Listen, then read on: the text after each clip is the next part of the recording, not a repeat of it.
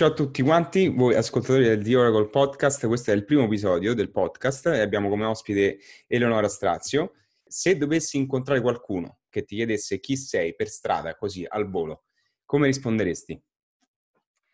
Vabbè, prima di tutto faccio un ciao a tutti, così salutiamo tutti e benvenuti. Io sono Eleonora Strazio, sono la responsabile trade e sport marketing di EA7 Emporio Armani del gruppo Giorgio Armani.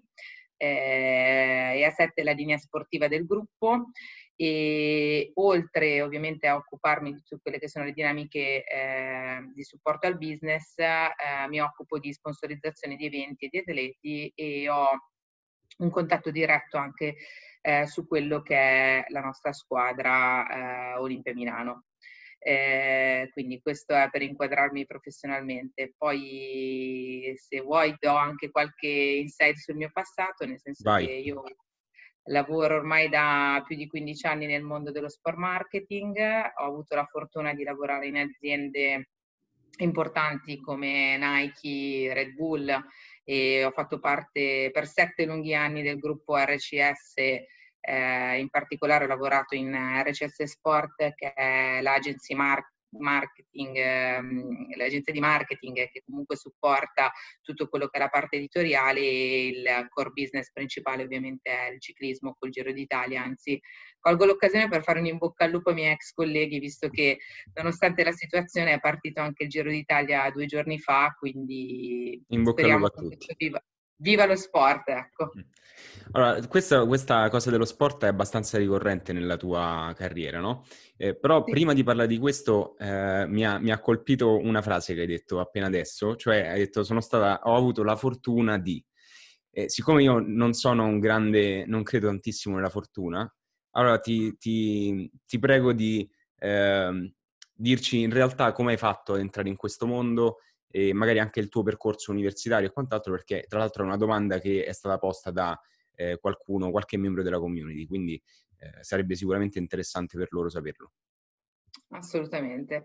Allora, io sono laureata in marketing e comunicazione aziendale, ho studiato all'Università Statale di Bergamo, quindi non sono né una bocconiana né ho fatto altre tipologie di università, anche se comunque sono università eccellenti, quindi in realtà tutte le università ad oggi comunque possono dare sicuramente un ottimo percorso formativo.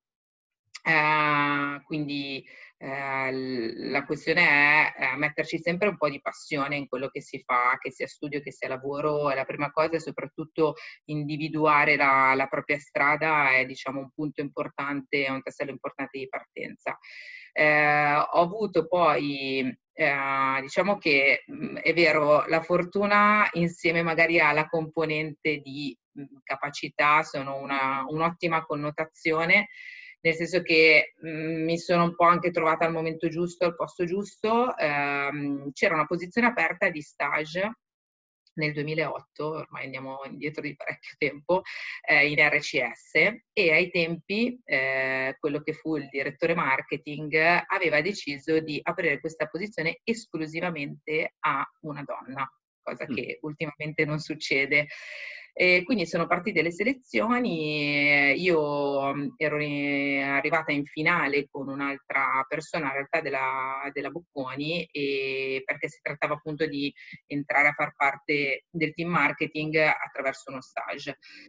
Quindi ci hanno sottoposto un business case e diciamo che il final round poi l'ho vinto io, la vittoria soprattutto sulla parte di creatività, quindi concettualmente uscire un po' fuori dagli schemi ed essere anche coraggiosi nel portare se stessi ha fatto sì che io potessi accedere a questa opportunità di stage. Da lì è partito tutto un percorso formativo. Ai tempi quello che era il direttore generale era una persona molto ambiziosa e soprattutto che valorizzava quelli che lui chiamava talenti, quindi ho avuto la fortuna, la possibilità anche dimostrando di crescere, perché una cosa che non ho mai smesso di fare, questo la consiglio a tutti, è proporre, lo dico anche alle persone del mio team.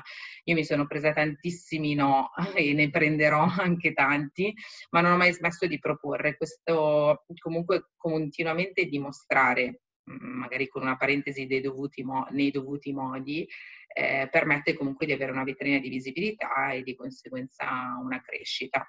Questo, scusa se ti interrompo, questo Sì. è molto interessante questa cosa che hai detto.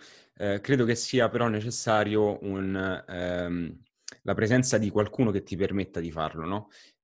Io vedo che molto spesso non c'è questa apertura mentale, ossia se tu hai il titolo, il grande titolo dietro, quindi sono il direttore, eccetera, eccetera, non posso ascoltare, o comunque a volte capita questo, non ascolto il consiglio o la critica magari del neoentrato, no? Quindi bisogna anche avere la fortuna di entrare in un'azienda che ti permette di fare queste cose qua. Tu hai trovato, hai trovato un'azienda che te lo permetteva? Guarda, io su questo tema ti dirò più che l'azienda, penso che siano le persone a fare la differenza, perché comunque io ho avuto la possibilità di incontrare persone e anche miei capi, ex capi, che mi hanno dato fiducia prima di tutto, che ho avuto la possibilità di farmi ascoltare. Ho avuto comunque la possibilità di crescere, di avere dei percorsi formativi, comunque di apprendere. Ho avuto quell'ansia, quell'adrenalina che ti si chiedeva le cose dalla sera per la mattina, quindi diciamo che comunque il mettersi in gioco e ribadisco il fatto di comunque avere una presenza anche fisica, cioè io avevo un ragazzo quando lavoravo in Red Bull che lo chiamavo 80-20, perché l'80% delle cose che mi diceva erano delle cavolate, ma il 20% poi erano delle gran cose e venivano fuori veramente. Però lui proprio mi mordeva le caviglie come cioè modalità Rino Gattuso per intenderci. Un esempio sul calcio. Quindi io quello che dico sempre è spronare, essere comunque propositivi, non smettere mai di studiare, perché anche se si finisce l'università e si entra nel mondo del lavoro, questo non vuol dire che si debba Assolutamente. smettere di studiare, ma bisogna essere sempre aggiornati, informati, avere magari l'intuizione che possa poi cambiare le dinamiche. Ecco. Ascolta, prima hai detto un'altra cosa molto interessante, no? Che se lavori con passione le cose vengono sicuramente meglio e più facili. Tu avevi già una passione, tu sei entrata a fare questo stage che hai detto con un obiettivo già in testa, sapevi che era il luogo adatto a te o hai sperimentato inizialmente? No, io amo lo sport. Io ho giocato anche a livello semiprofessionistico a pallavolo, amo qualsiasi tipo di sport, sono proprio malata di sport e il mio obiettivo fin da quando studiavo era avere una connotazione lavorativa nel mondo dello sport. Inizialmente in realtà avevo più un'idea di sport attivo, nel senso che comunque concetto magari più di squadra sportiva, comunque dove proprio si pratica lo sport. Adesso io dico sempre che lavoro nello sport passivo, nel senso che mi occupo più dell'aspetto manageriale di quello che accade intorno allo sport, però ciò non toglie che sono super contenta del percorso fatto e anche delle possibilità e delle attività anche a livello internazionale che ho svolto, che ho visto. Tutto questo perché comunque in tutto quello che ho fatto ho sempre messo comunque il cuore e la passione, nel senso che io magari lavoravo anche tante ore, ho provato a lavorare 32 weekend su 52, mettendo anche un attimino in disparte la mia vita privata, ma tutto con grande passione, mi piaceva farlo, mi piace tuttora farlo, quindi quando c'è comunque il piacere nel fare qualcosa ti viene anche molto più facile. Pesa molto meno, certo. E poi Esatto, soprattutto assolutamente. ripaga molto di più. Sì. E, quindi il primo evento che tu hai gestito, a livello proprio Mhm. di evento sportivo, o non so se magari qualcosa con Red Bull, però il primo, parliamo del primo che hai gestito. Qual è stato?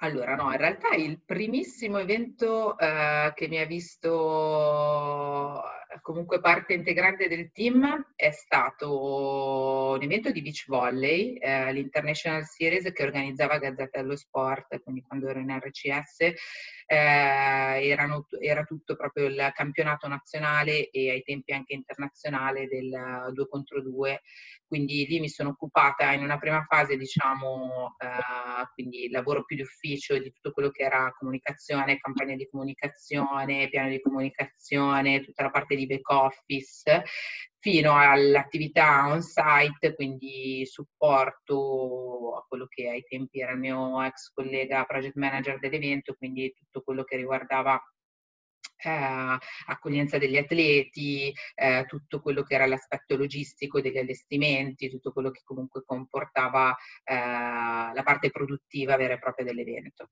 E da lì è partito tutto un'attività trasversale, poi ho avuto un secondo step molto importante, sono stata la prima a far parte del team marketing del Giro d'Italia, del ciclismo comunque, perché poi ci sono le classiche di primavera e classiche di autunno, dove mi occupavo un po' di tutta la parte di progetti speciali e attività di comunicazione, e era partito un progetto molto molto interessante che poi è cresciuto col tempo, in collaborazione con il professore della Bocconi di Noruta. Avevamo praticamente analizzato tutta la parte di legacy, quindi come il Giro d'Italia impatta sul territorio, quali sono i benefici che possono generarsi. Bellissimo. Da lì è partito tutta una valorizzazione, proprio un vero e proprio listino prezzi per le città di tappa che ospitavano il Giro, perché vabbè, per chi non lo sa, ovviamente il Giro ha una valorizzazione diversa. La grande partenza, sia a livello televisivo che a livello territoriale, permette a tutta la macchina organizzativa di stare in loco quasi una settimana e quindi è differente rispetto alla macchina organizzativa che sta in una semplice città di partenza, quindi ci sta praticamente per mezza giornata e poi con una visibilità anche televisiva leggermente ridotta. Quindi da lì abbiamo iniziato proprio un percorso di valorizzazione economica che poi è cresciuta nel tempo e ha portato comunque anche il Giro ad esplodere sempre di più a livello internazionale con le grandi partenze fuori dall'Italia. Io poi infatti mi sono occupata nel 2010 della grande partenza del Giro dall'Olanda. C'era un progetto di circa 3 milioni di euro che si chiama Giromania, dove l'obiettivo olandese era quello di posizionarsi in maniera differente rispetto alle classiche cose che sappiamo, red light e quant'altro, ma più sul tema di sostenibilità, bicicletta, tema naturalistico e quant'altro. E quindi da lì era partito tutto un progetto di tanti eventi correlati fino alla grande partenza, proprio per supportare Puoi la... citare qualcuno? Allora, avevamo Questo fatto credo che sia molto interessante, quindi per questo chiedo. avevamo fatto una cosa, vabbè, una roba pazzesca che era un reality show su RT5, che sarebbe un po' il nostro canale 5 per intenderci, dove erano state organizzate proprio delle selezioni per diventare, insomma, partecipavano diverse ragazze e chi vinceva questo reality diventava la madrina ufficiale del Giro, cioè le miss, quelle che baciano i corridori per Ok. intenderci. Quindi lì c'erano stati una decina di episodi molto, molto interessanti con un ottimo seguito. Poi avevamo fatto il Guinness World Record, avevamo radunato alla partenza dello stadium di Amsterdam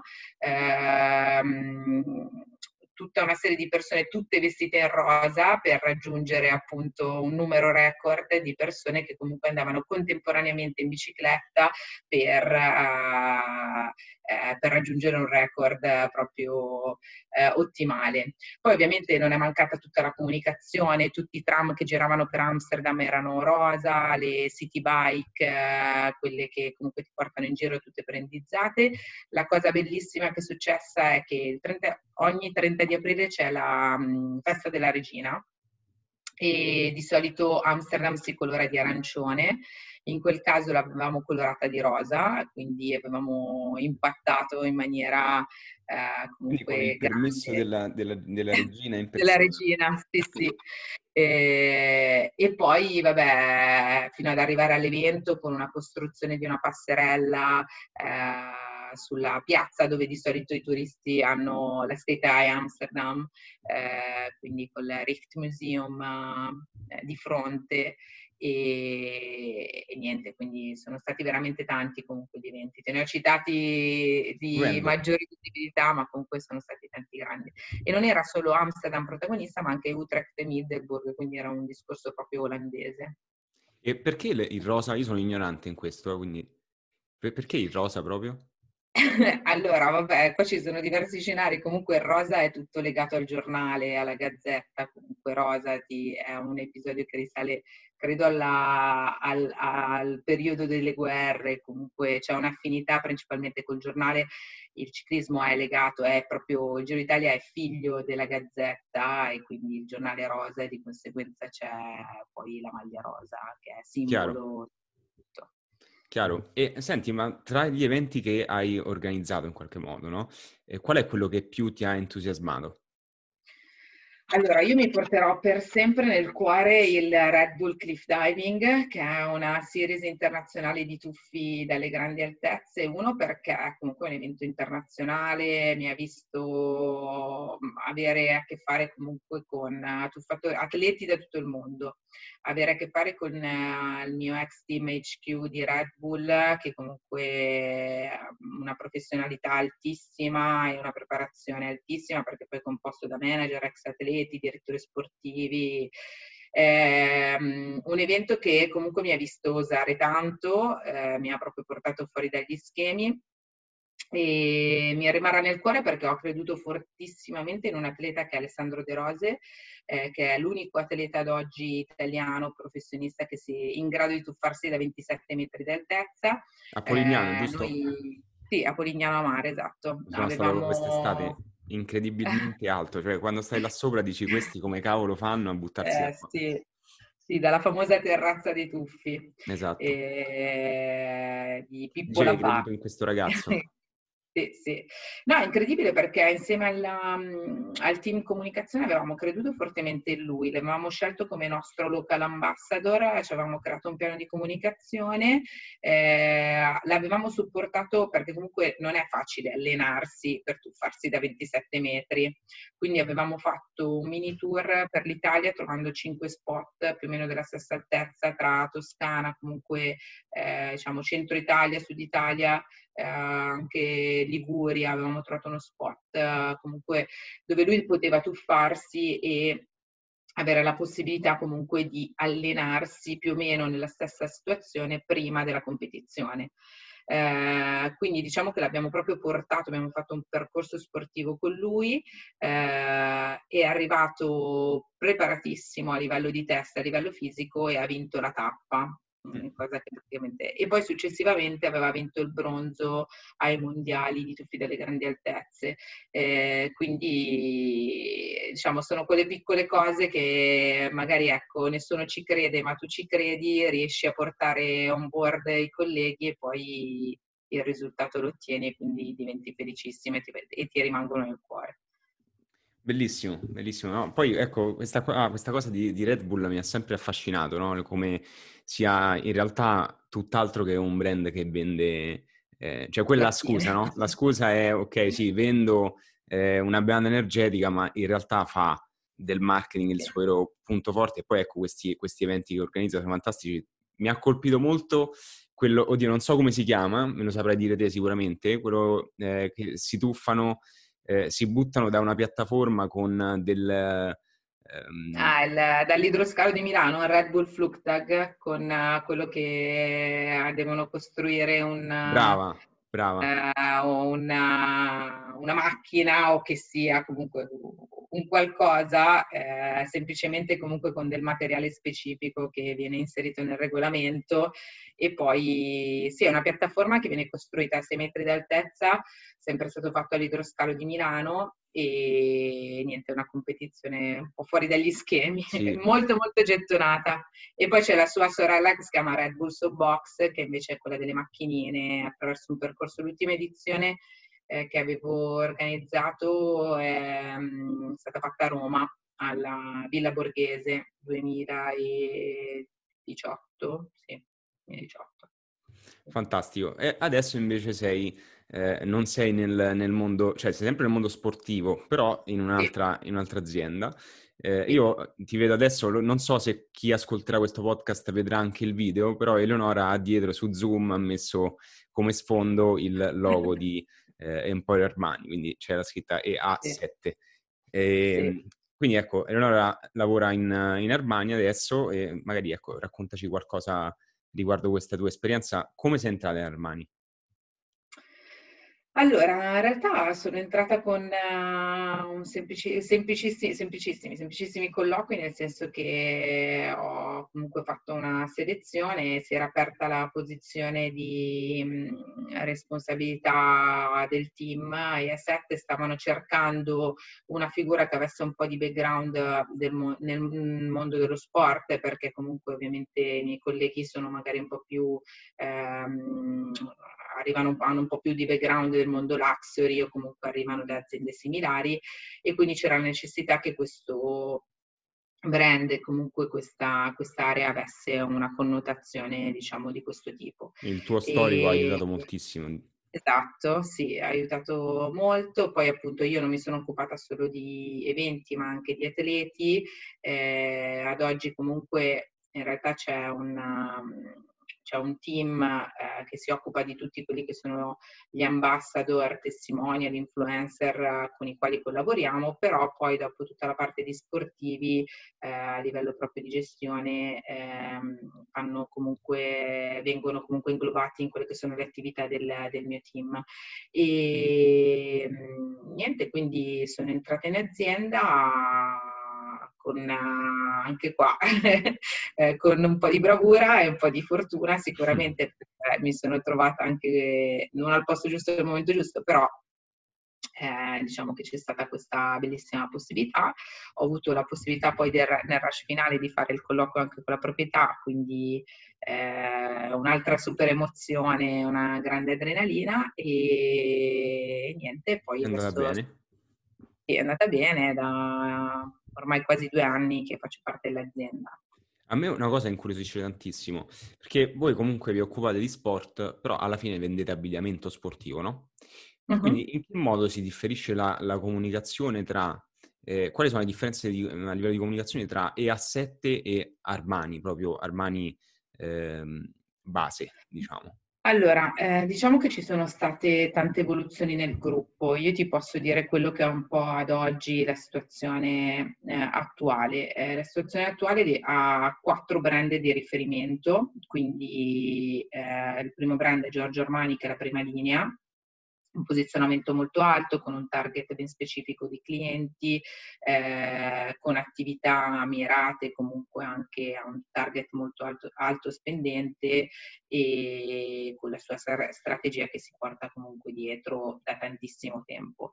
Poi c'è il brand Emporio Armani che ha comunque al suo interno anche tutta la parte di bodywear, junior, underwear e che in realtà comprenderebbe anche A7, ma che ad oggi A7 vive comunque di una brancia a parte, perché appunto parlando di sport e occupandosi principalmente di sportswear e al pleasure, quindi sport praticato e vado a fare sport con A7, ha sicuramente un posizionamento e delle attività differenti.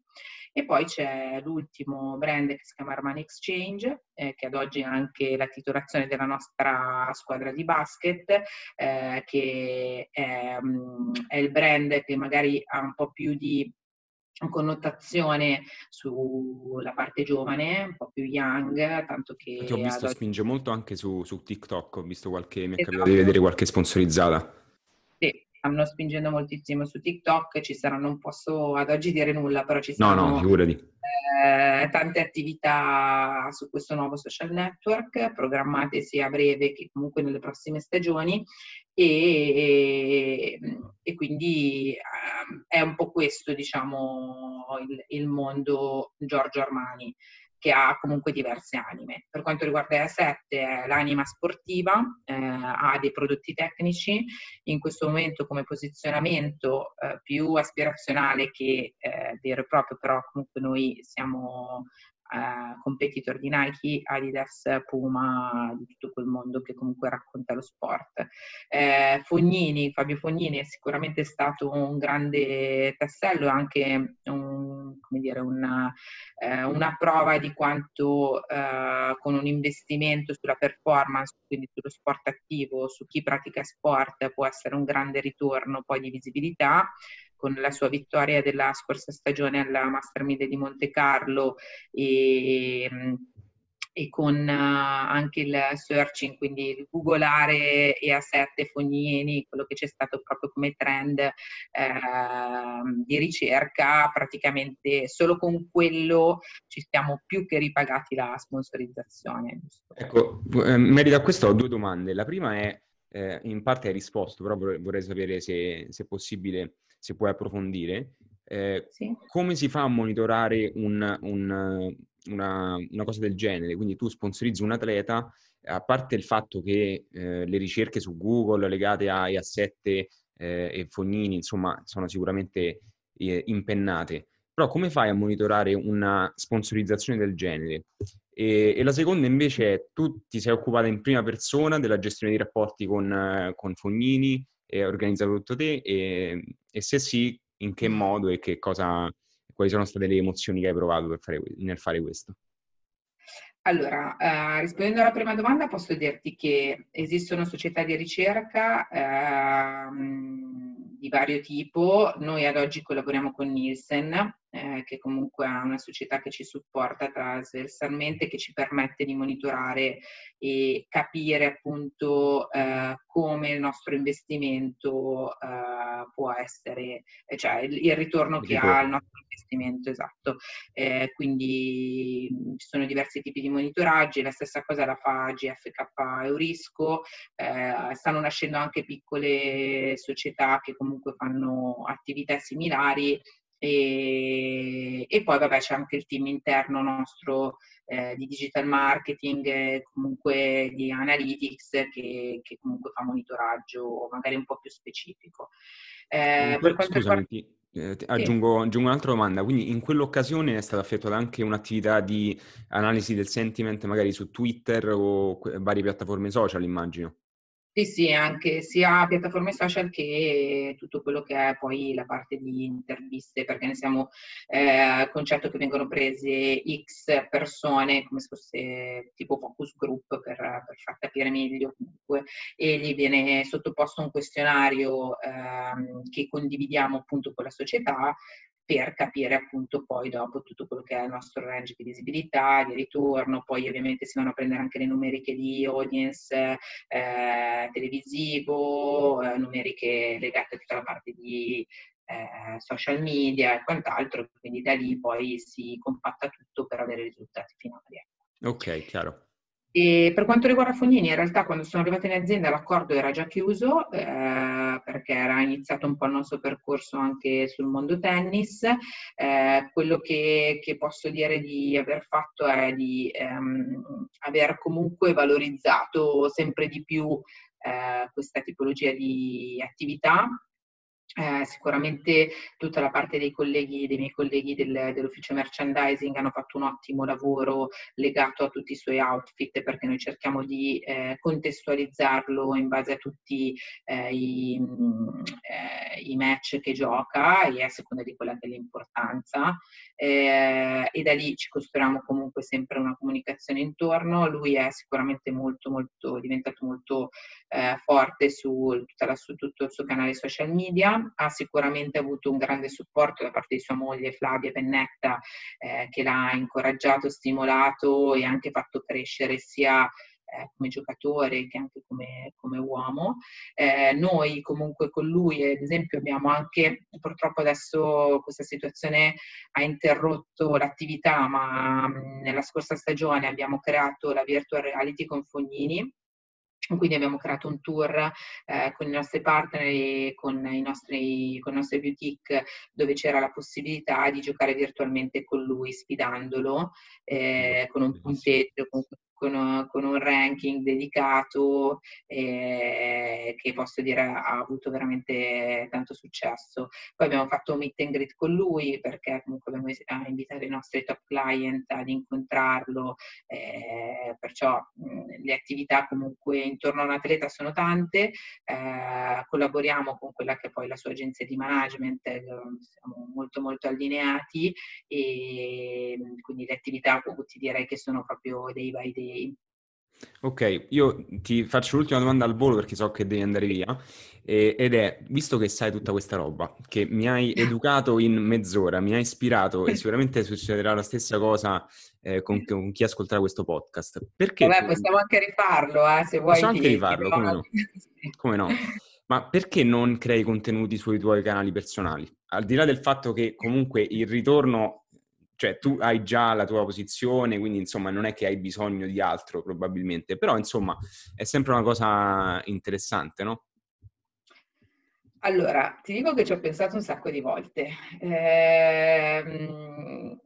Ammetto che ci vuole del tempo, ci vuole comunque... No, allora, io per come sono odio fare le cose una scarpa e una Ok. ciabatta. A me piacciono due scarpe, possibilmente décolleté con tacco 12, o comunque due sneakers, diciamo, che hanno un gran valore, e quindi quando so che posso realmente comunque farlo, cioè, lo faccio. In questo caso, ti ribadisco, ci ho pensato un sacco di volte. Oltretutto una cosa che mi piacerebbe tantissimo, perché so che manca, è supportare magari i ragazzi che sono lì lì per laurearsi, perché ricevo tantissime richieste poi di tesi, cosa posso fare, qual è il contenuto, mi puoi aiutare, Mm. posso intervistarti e quant'altro. Quindi io metto sempre la mia professionalità a disposizione, soprattutto dei giovani, perché Bellissima questa cosa.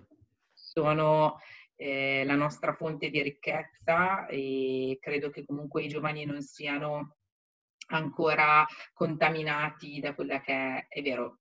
Sono d'accordo, comunque l'esperienza insegna, ma dall'altra parte non contamina, e quindi sei molto più libero nel dire tante cose che a volte possono essere non prese in considerazione, ma tante volte possono tirare fuori veramente delle idee eccellenti. Quindi ci penserò, dai, vediamo, magari mi faccio dare un aiuto da te, che sei Ah, molto molto più esperto volentieri, di me sulla creazione di contenuti. molto volentieri. Va bene, Eleonora, ti ringrazio, è stata gentilissima, è stata Grazie a te. un'intervista molto interessante, quindi ti ringrazio ancora. Grazie a te. Ciao e In ciao a bocca al tutti. lupo a tutti. A presto, ciao. Ciao ciao. Ciao.